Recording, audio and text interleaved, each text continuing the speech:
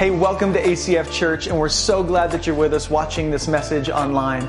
And our hope is that it would encourage you to be more like Jesus and walk closely with Him as an apprentice of Christ.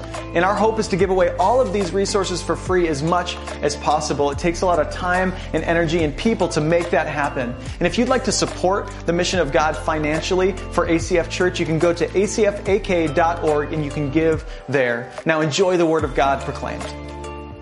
Well, good morning, ACF. You made it to church today. Let's celebrate that. Such a big deal. And everybody online, we're so grateful for you and glad that you're with us here today. We love you. And one thing we want to do real quick, if you have a phone on you, pull that out real quick.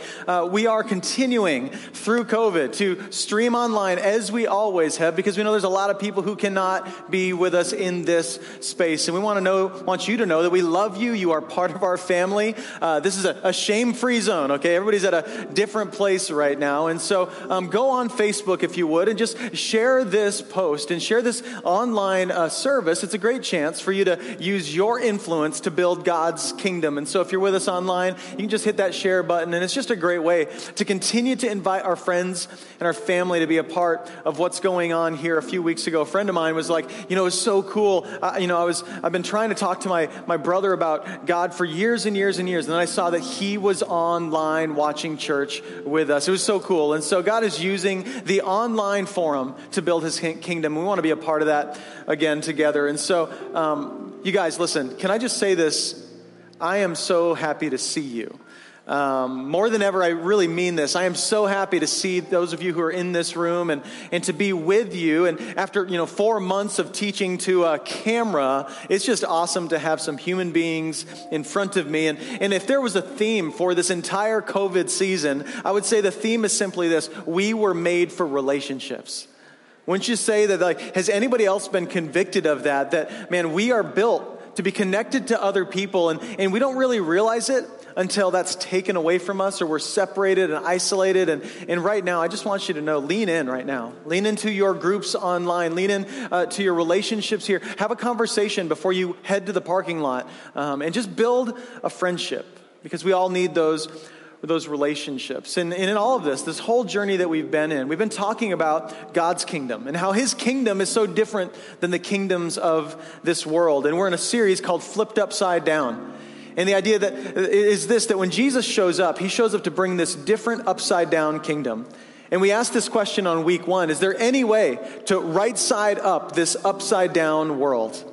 Is there any way to flip it around in the way that it should be? And Jesus shows up to do that. And He teaches us these crazy things that, hey, the person that's the least in this world will actually be the greatest in God's kingdom. The person that's oppressed and abused in this world, they're the ones that will be blessed in God's kingdom. The person that gets kicked around and struggles through life and can't seem to get ahead, that person is blessed in God's kingdom. And so I just want to say that to you. I don't know what you carried into church with you today, but I would guess that everyone here carried something. And I don't know what you're carrying with you as you're watching online today, but I just want you to know, as you step from this kingdom into God's kingdom, Jesus says you are blessed. Beyond comprehension, beyond imagination, that you are blessed. And God wants to pour out more of His blessing on those who would choose to submit their lives to Him. And maybe you're here today and you're not a follower of Jesus, and maybe you've stumbled on this video online and you're not a follower of Jesus. But let me just tell you, Jesus is ready with open arms to welcome you into His family and to flip upside down your life to the way that God has intended it to be. So we're going to be in Matthew chapter 5. If you have a Bible, want to open that real quick, where you can join us in that. And so you can also download the ACF Church app, and all the text and some notes will be on there as well if you want to follow along. But this is Matthew 5, verse 9. It says this: "Blessed are the peacemakers, for they shall be called sons of God." Blessed are the peacemakers. Jesus is talking about blessing. These are the Beatitudes, or the blessings of Jesus, from what's really well known as the Sermon on the Mount. And Jesus is speaking to this big crowd of people about this upside down kingdom. And He says, hey, if you make peace, that's what it means to be blessed. A blessed person is someone who makes peace. And so the question I have is, well, what is peace? It's obviously something that we want more of, especially right now. We could use a little more peace. I think we all would agree with that. So we know a few things about peace. First, we know that Jesus was called the Prince of Peace. Absolutely. We know that people often pray for a world. We know that as parents, sometimes we say, "Can't I get a little bit of?" Yeah, peace. Let the parents say amen, right? I know this weekend I was like, I just need a little bit of peace and quiet with my kids. I think one of the things is that we want more peace. And historically, one of the key doctrines that was under controversy was the doctrine of peace among many prophets in the day of Jesus.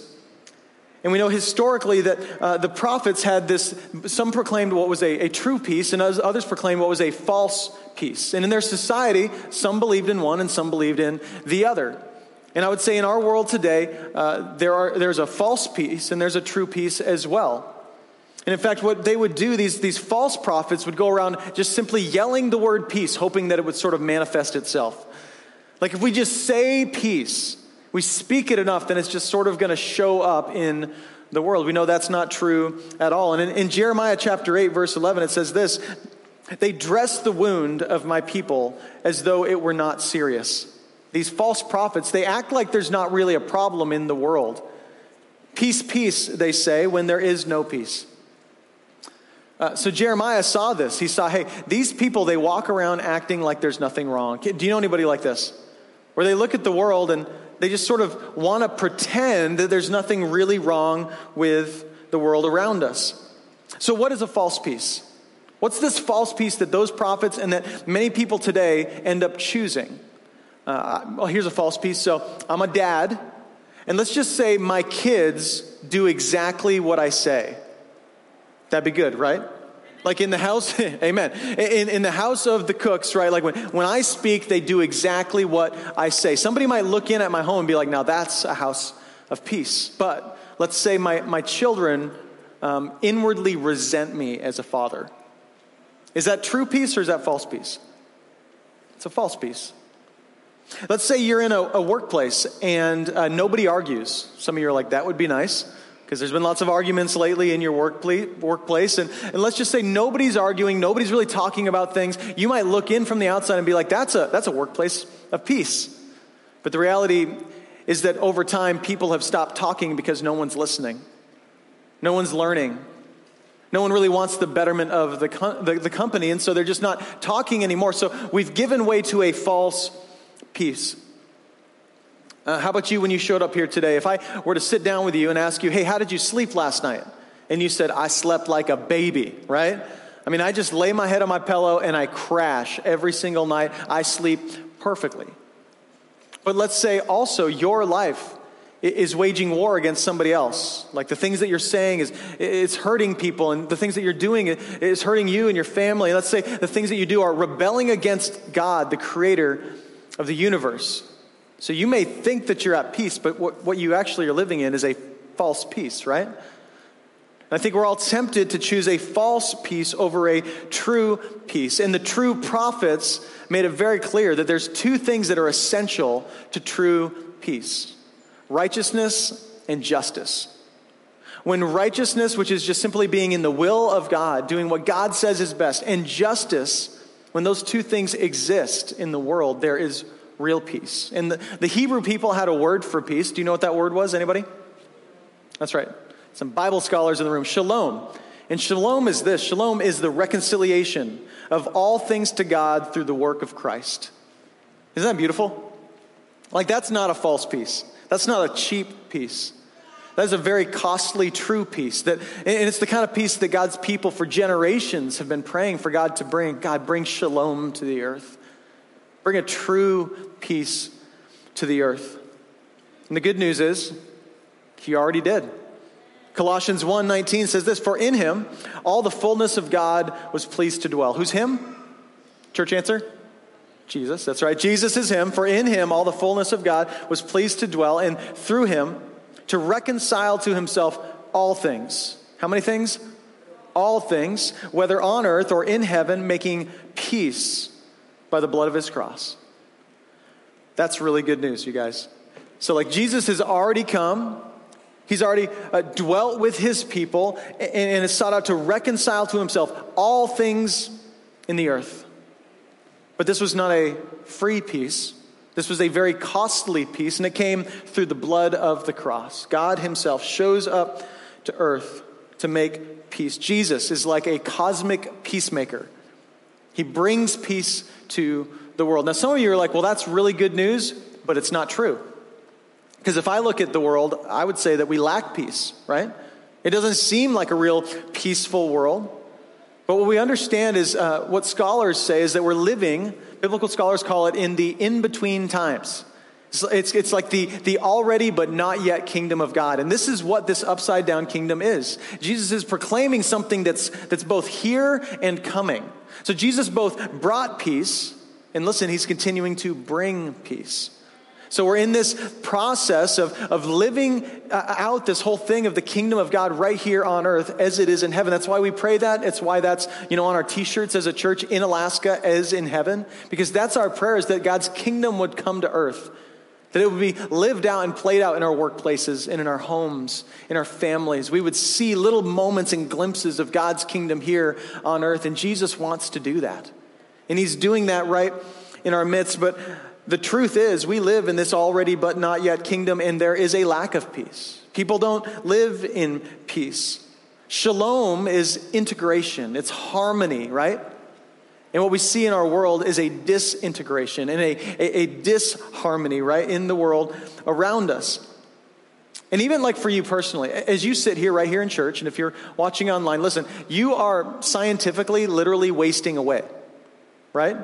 You're literally like cellularly, you're breaking down in our midst. You are literally right before our eyes breaking down, which some of you are like, and it's more obvious to some than others, right? Like when I look in the mirror, I'm like, yep, that's breaking down right in my midst. And that's just the world itself is really, it is wasting away. We know that to be true from a scientific perspective, but it's also true on a spiritual perspective. The world is breaking down. And it's really falling apart. We have things like division and wars and viruses, right? I mean, the coronavirus is proof that the world is breaking down, right? And it will not be the last thing that surprises us and where we go, man, it just seems like things are so broken and messed up and I just don't know what to do with it. There will be more. We will continue to see that this shalom has been broken through something called sin. That the peace that Adam and Eve walked in the garden with, that peace that they felt with their Creator and with each other was broken through sin, and we still live in that place of disunity and disintegration today, and the world is breaking down. And yet Jesus says, hey, this is not where the world is going to end up. Ultimately, I will bring my kingdom and I will restore the world. 1 John 2:17 says, and the world is passing away along with its desires, but whoever does the will of God abides forever. So we believe that the world is literally passing away. I love it when Scripture is way ahead of science. But the world is passing away along, and I love this idea, along with its desires. In other words, the world around us desires this world, right? We desire to find fulfillment and meaning and purpose in this world, and so we grab after whatever we can get, just so that we can experience the moment, right? We can feel a little bit of momentary joy. And John is like, hey, what people desire today will not be what they desire in eternity. There will come a moment where everybody on the earth will only desire God. That's where the world's going. So we can kind of either participate in that kingdom today, or we can actually resist that kingdom and never experience that. But God's people, what we do is we participate in that reality here and now. We make God the focus of our affections, God the purpose of our lives, God the one that brings us peace. And for those of us who do God's will, we actually live forever with Him. And that's really where the world is going. And here's what this means. This is really, really cool when you think about it. It means that if you want to be blessed in this world alone, then this life is honestly as close to heaven as you're going to get. But if your heart is to be blessed in God's kingdom, then listen, this life is as close to hell as you'll ever get. And it's bad sometimes, but we can know as God's people that this is as close to hell as we ever get, because we live in God's kingdom and we'll spend eternity with Him. And so where do we lack peace in the world? There's a lot of places, right? I'm sure you wouldn't have a super hard time finding a lack of peace in the world. I'll start with the easy ones. How about between Democrats and Republicans? Show of hands, who's a Democrat? No, I'm just kidding. We're not going to do that in church. We have all of those and everything in between. You know, every political stance, I think, would probably be represented in ACF Church. But there's a tension there, certainly. Between family members, there's a lack of peace, right? You've got that uncle that gets invited to Thanksgiving and you always hope won't show up because you know there's going to be a fight around the table and they're going to start talking about things that they shouldn't talk about around Thanksgiving dinner. And it's just going to be a lack of peace, right? Here's one that we see right now. There's a lack of peace between police and minorities in America, right? Lack of peace. There's a tension there, certainly. A lack of peace between people of different religious beliefs.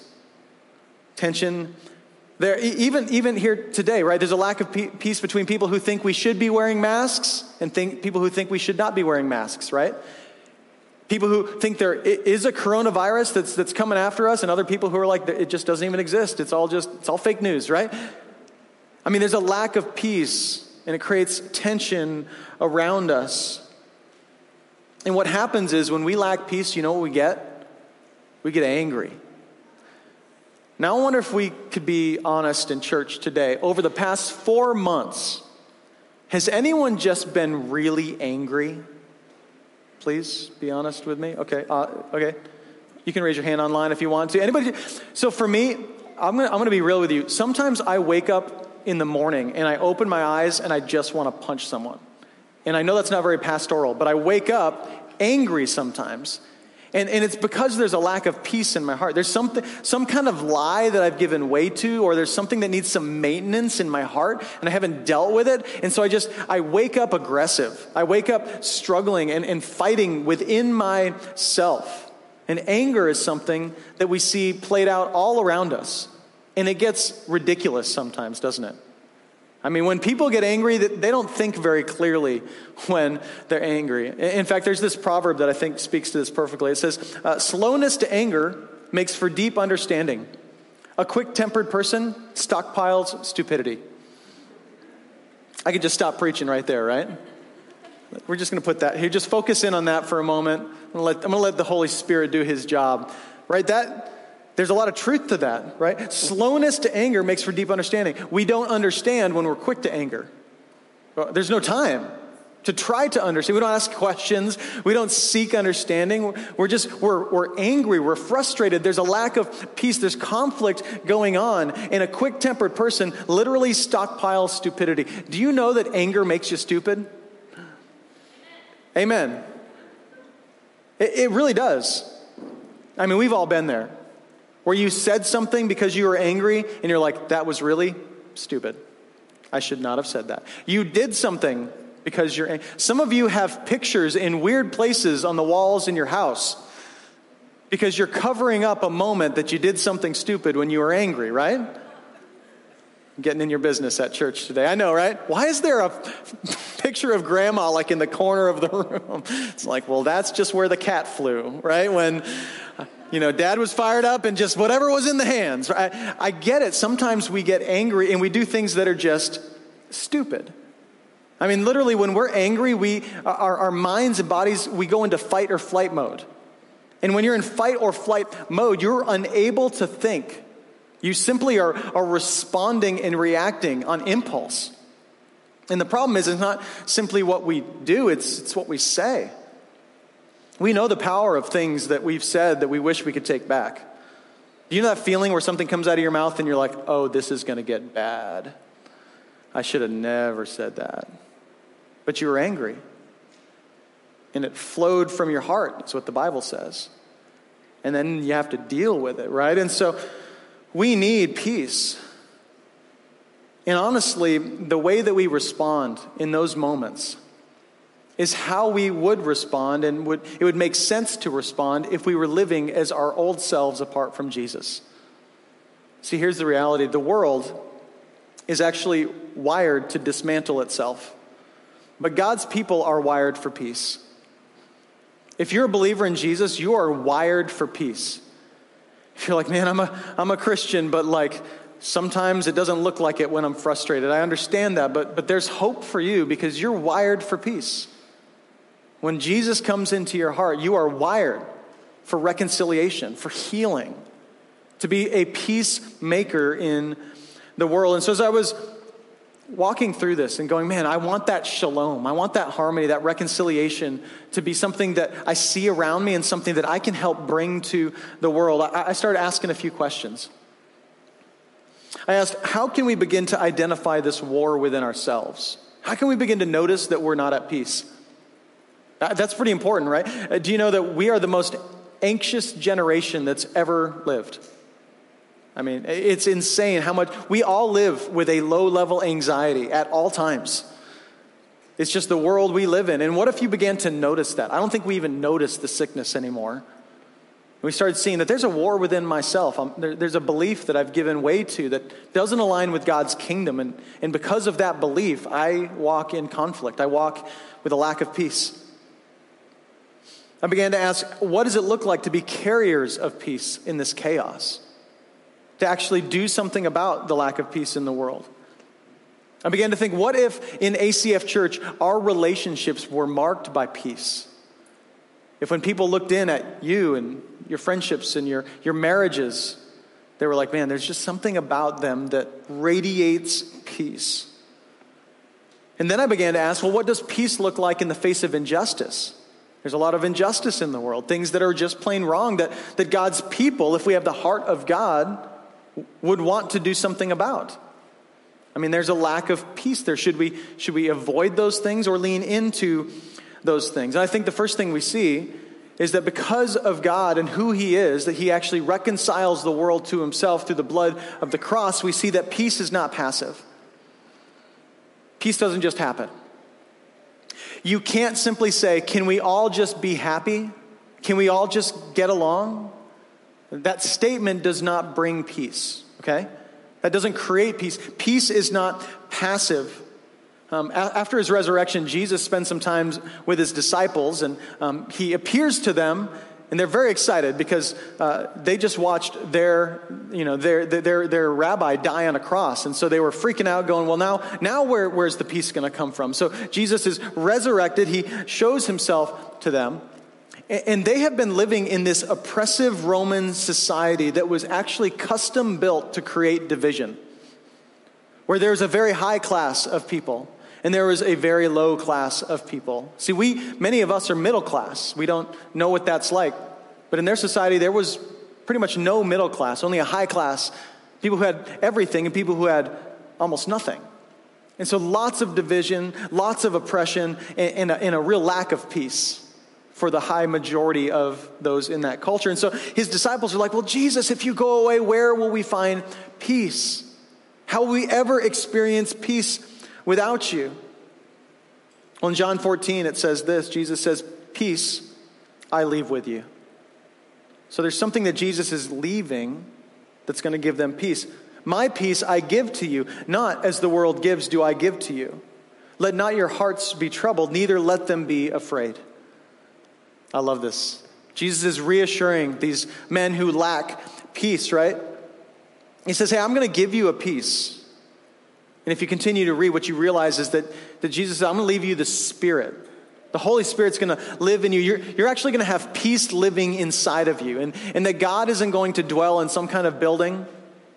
Like he doesn't dwell in just this room, you know? Like when we leave here, God's not like twiddling His thumbs going, I hope they come back. I miss ACF, right? Like God lives in His people. The Holy Spirit, who is peace, lives in His people. And Jesus says, hey, the peace that you're looking for, that you want me to bring through political and military power, that peace isn't going to last. He says, I'm going to give you a peace that's going to last. Because here's what we do know, right? When the world gives us peace, the world always takes it back. You've experienced that, right? You felt a moment of peace, and in the back of your mind, you knew it was going to end. You knew it was going to get taken away from you. Because for most of us, our peace, apart from God, it's grounded in how well my kids are doing in school, or how well my job is going, or how well my grades are going, or whatever it may be. how well my finances are doing right now. All of these things, they are what holds our peace. Jesus says, hey, when I hold your peace, I don't take it back. I give it to you. And it's something that can never be taken from you. That's the kind of peace that I want in my life. And so in the Sermon on the Mount, blessed are the peacemakers. I want to tease out two really important terms in this text, or from this text, that are key to understanding what Jesus is saying is actually blessed. The first term is peacemaker. What is a peacemaker? And how is it different from another term, which is peacekeeper? In this world, in your families, in your workplaces, are people who are peacemakers, and there are people who are peacekeepers. The question is, do you know the difference? Like, what's the difference between a peacemaker and a peacekeeper? In his famous letter from Birmingham jail, Dr. Martin Luther King Jr. wrote that the greatest stumbling block to racial reconciliation in our country was not the overtly racist people around us. He said it was the peacekeeper. And he describes the peacekeeper as somebody who is more devoted to order than to justice, who prefers a negative peace, which is the absence of tension, to a positive peace, which is the presence of justice. What a great quote. In other words, he says there are people in our society who are desperate for peace, but they prefer a negative or a false peace. You know, like the prophets who would just yell, peace, peace, and act like, tie up their wounds like they weren't wounds at all. A negative peace, which is the absence of tension, to a positive or a true peace, which is the presence of justice. If peace is not passive, it's active, then for there to be peace, there has to be justice. And God actually uses his people and his church to be agents of justice in the world. That is one really important and powerful way for us to be people who carry peace to the world. A peacekeeper wants to avoid conflict at all costs. A peacekeeper wants to keep the peace and bury the problem. A peacekeeper is the kind of person who does all of this at the expense of progress. There can be no progress if we're simply trying to keep the peace. You know this, right? Like you've seen it before where the problems get pushed deeper into the ground and you're not dealing with the real issue. And so here's what we know is that for there to be peace, first, there's got to be some tension. And if we're always avoiding the tension, we're never actually going to experience a real peace. And for the Romans, one of the ways that they tried to create peace was through submission, oppression, and power. Once again, their whole idea was like, if we can just get rid of the opposition, then there will be peace, right? If we just drive them deeper into the ground through power and opposition and submission, then we can actually have peace. But here's what we know. That's a false peace, isn't it? It's not a real peace. So I'm a military kid. I grew up with a military family. My dad was in the Air Force for 30 years. He retired at F.E. Warren Air Force Base in Cheyenne, Wyoming. In fact, he just finally retired from his second career this week, which is really cool. And just so proud of my dad. And when I was growing up, I was just really into military aircraft and missiles and all of that cool stuff. And this whole thing made me think of this. Would you put this picture up? Does anybody know what this is, actually? That's right, I heard it. It's called a peacekeeper. And I assure you that the irony of the name was not lost on those who named it. This is a massive bomb. I mean, this thing could wipe out a massive amount of people. It can be shot at the enemy from 7,000 miles away. It is a 300 kiloton nuclear warhead. Which, just to put that in perspective, the atomic bomb at Hiroshima, you know that video that everybody's seen, the big mushroom cloud, that was 15 kilotons.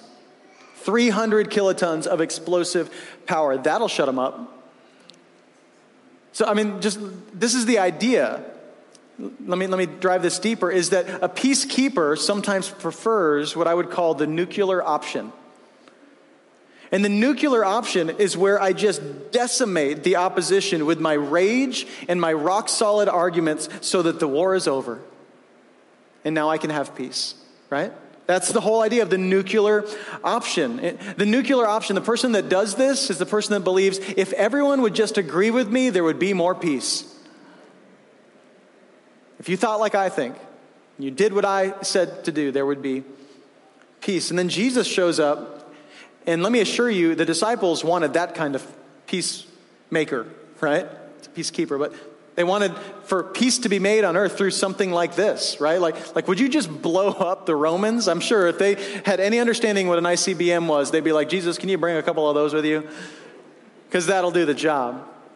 And then Jesus shows up and says stuff that blows our minds about being a suffering servant and being the least of these and turning the other cheek. And Paul in Romans, he says this, he says, do not avenge yourselves, beloved, but leave room for God's wrath. For it is written, vengeance is mine. I will repay, says the Lord. On the contrary, if your enemy is hungry, feed him. If he is thirsty, give him a drink, for in doing so you will heap burning coals on his head. Do not be overcome by evil, but overcome evil with good. It's a different way of making peace, isn't it? Serving, loving, caring for others. That there is something that happens, like a deep-seated, true peace that's created when we take on this upside-down kingdom way of seeking after peace in the world. So what about you? Just self-inventory moment. Let's get real with ourselves. Would people in your life describe you as a peacemaker or as a peacekeeper? Maybe by the post that you put up on social media, are you a peacemaker?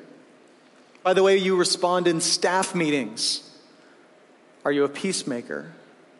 By how you deal with someone of a different opinion than you, are you a peacemaker? By the things that you say about people when they're not around, are you a peacemaker?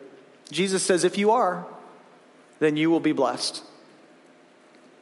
Now, some of you here are like, okay, that's all cute, Brian, but let's just say that there is a battle to be fought. You know, like didn't Jesus fight some battles? And one thing we know about Jesus is he was somebody who fully understood controversy, right? Everywhere Jesus went, there was controversy. He called himself God, so that offended some people. And it created tension. And so maybe if you're somebody who understands the Bible, you're like, but Brian, you're telling half the story here, because Jesus says this in Matthew 10. He says, do not think that I have come to bring peace to the earth. It's one of those moments where you're like, does the Bible contradict itself? He says, I have not come to bring peace, but a sword. Do you know anybody that just loves to fight? This is their favorite verse. The fighters in the room, they're like, man, you know what? I just love a good battle. Like, if the house gets too quiet, I just got to like launch in and mess it up because I'm uncomfortable with the silence, right? Jesus says, I did not come to bring peace, but a sword.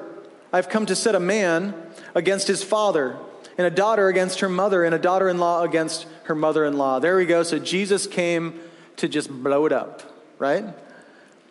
What you need to understand here is Jesus is using some really key language. He uses the word sword, or a sword it's a cutting tool, right? It's a dividing tool. Like here next week, I plan on doing some dip netting down at the Kasilof River, and I'm going to hopefully catch a few salmon.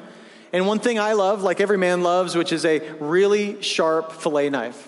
Like I love it with just razor sharp. I'll be on that stone sharpening that thing for a few minutes before I actually cut into some fish. And I just love, when you cut in, it divides the flesh.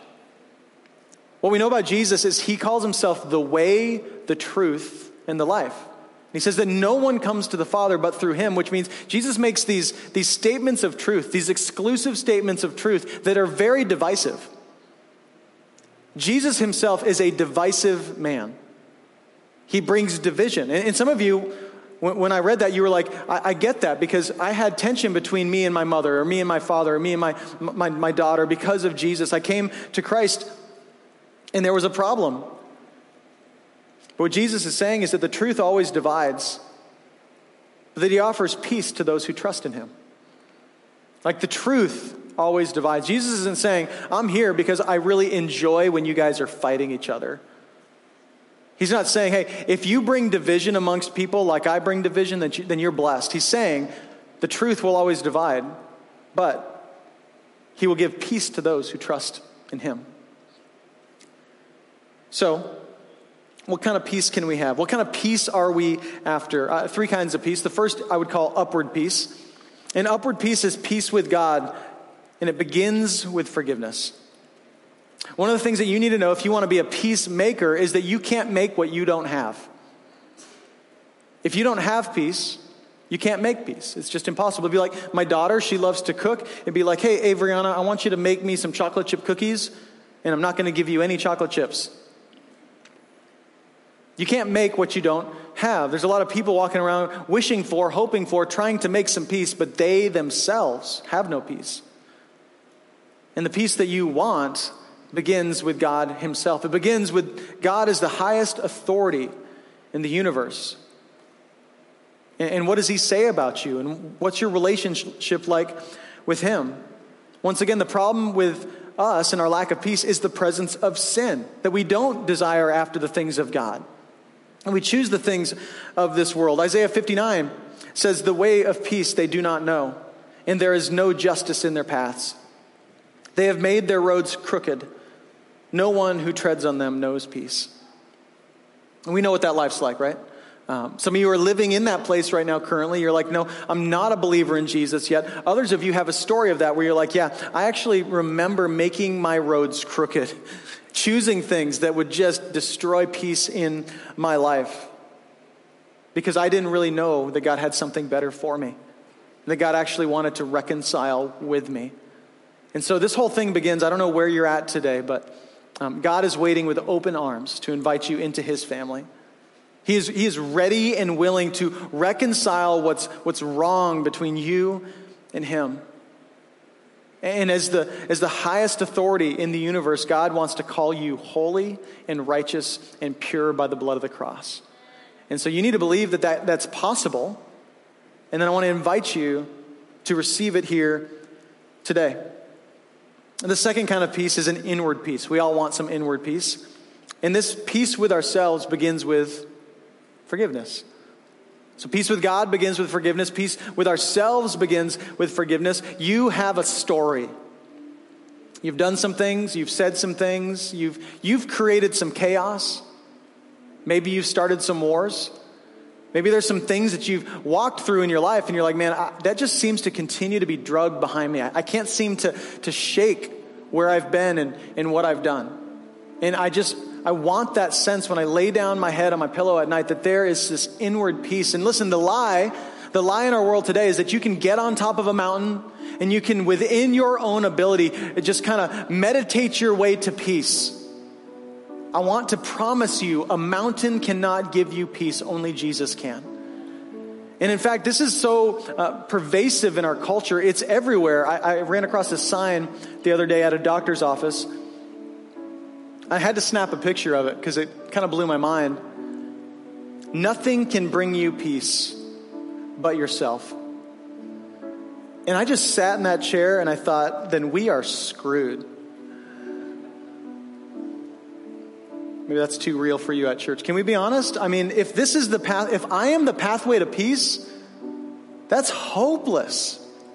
Because I'm going to screw that up every single day.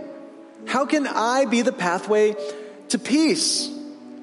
But this is what people believe, and you're chasing after the wind. You will never hold on to peace. You will only have momentary times where you simply feel okay about yourself because it's a good day, or you're in a beautiful place, or you're on a lake somewhere in Alaska, and there's no conflict right now. But the world gives you peace, and the world takes it back. Again, Jesus wants to give you peace, and he wants to let you keep it. And he wants to let you keep it in such a way that you can actually make it in the world. The third kind of peace is an outward peace. I bet you can't guess what this one begins with. This peace amongst people begins with forgiveness.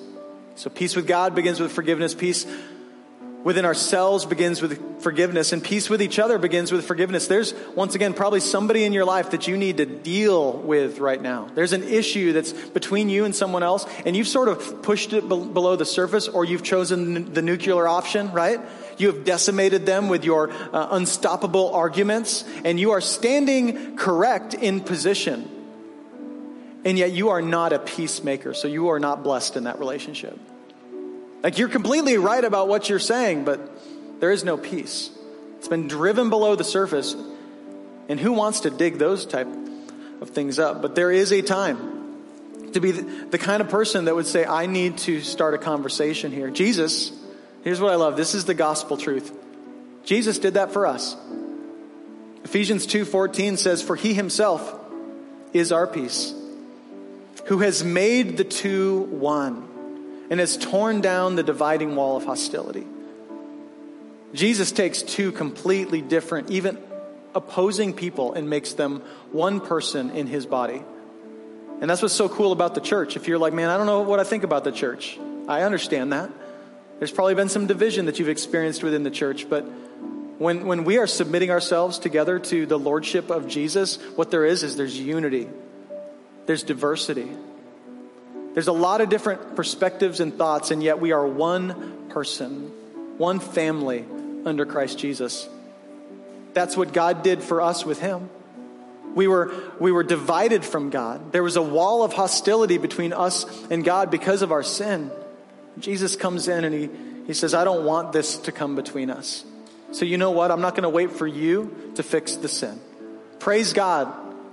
He didn't just slap a sign like the one we just had up on the door of our house and say, hey, peace is within you. Go figure it out. He said, no, I will be the one that bears the burden. I myself am so dedicated to reconciliation that I will bear the burden of what's wrong in this relationship so that we can have peace. A while back, there was a friend of mine. It's probably last year sometime, and there was a tension in the relationship. I just knew it was there. I knew we needed to deal with it. I knew we needed to have a conversation, and I don't want to do it. I just wanted to just not feel the tension, right? And so I finally worked up the courage to give this friend a call, and I just said, hey, I know there's been some issues between me and you. I just feel like there's some things we need to work out. Would you be willing to make some time for a conversation? And you know what he said? This was so cool. He said, I will clear my schedule. What does it look like for you to clear your schedule to be a peacemaker? Like, what does it look like for you to get rid of all the excuses, all the reasons why you can't, and to find the reason why you can? Whether it's with someone else, maybe it's within yourself, but I promise you it first begins with God. Receiving his grace so that you can make peace with others. And if you're here today and you're like, Brian, that peace sounds really, really good. I want that peace. I just want you to know you can have it today. You simply receive that grace from God. God wants to give that to you liberally. And you can walk out of church today, or you can shut down your computer or phone today knowing that I'm at peace with God. And when you can make peace with God, you can make peace with anyone. And so if that's you, I want to just give you a chance to receive that. Would you just bow your heads, and I want to pray with you for a moment. And can we just acknowledge right now that we've sought out peace in our own strength, and it's never really worked out, has it? And so, Father, today we come before you asking for your peace. And we begin by acknowledging our sin before you. And we just want to say, God, that we know that we can't have peace on our own. We have blown that over and over and over again. And God, we need the peace that you bring, the peace that cannot be taken away from us. So, Father, would you forgive us for our shortcomings and sins? God, would you take our dead, broken hearts of conflict? God, would you give us hearts of flesh, hearts of peace? And God, would you heal the relationships in our lives? God, heal the brokenness between us and our spouses, and our family members, and our friends. God, we receive the gift of grace. We know that you did not stand at a distance from your people, but you actually came to earth, died for us to create peace in the world. We love you, and we look forward to a future of your kingdom on earth as it is in heaven, a kingdom of peace. We pray it in your name. Amen. Thanks for watching this message from ACF Church. We hope it's encouraged you and challenged you to be more like Jesus and to walk with Him in a closer and more profound way. If you'd like to give to the mission of ACF Church, you can do so at the link on the screen or at acfak.org. We love you, and we'll see you next week.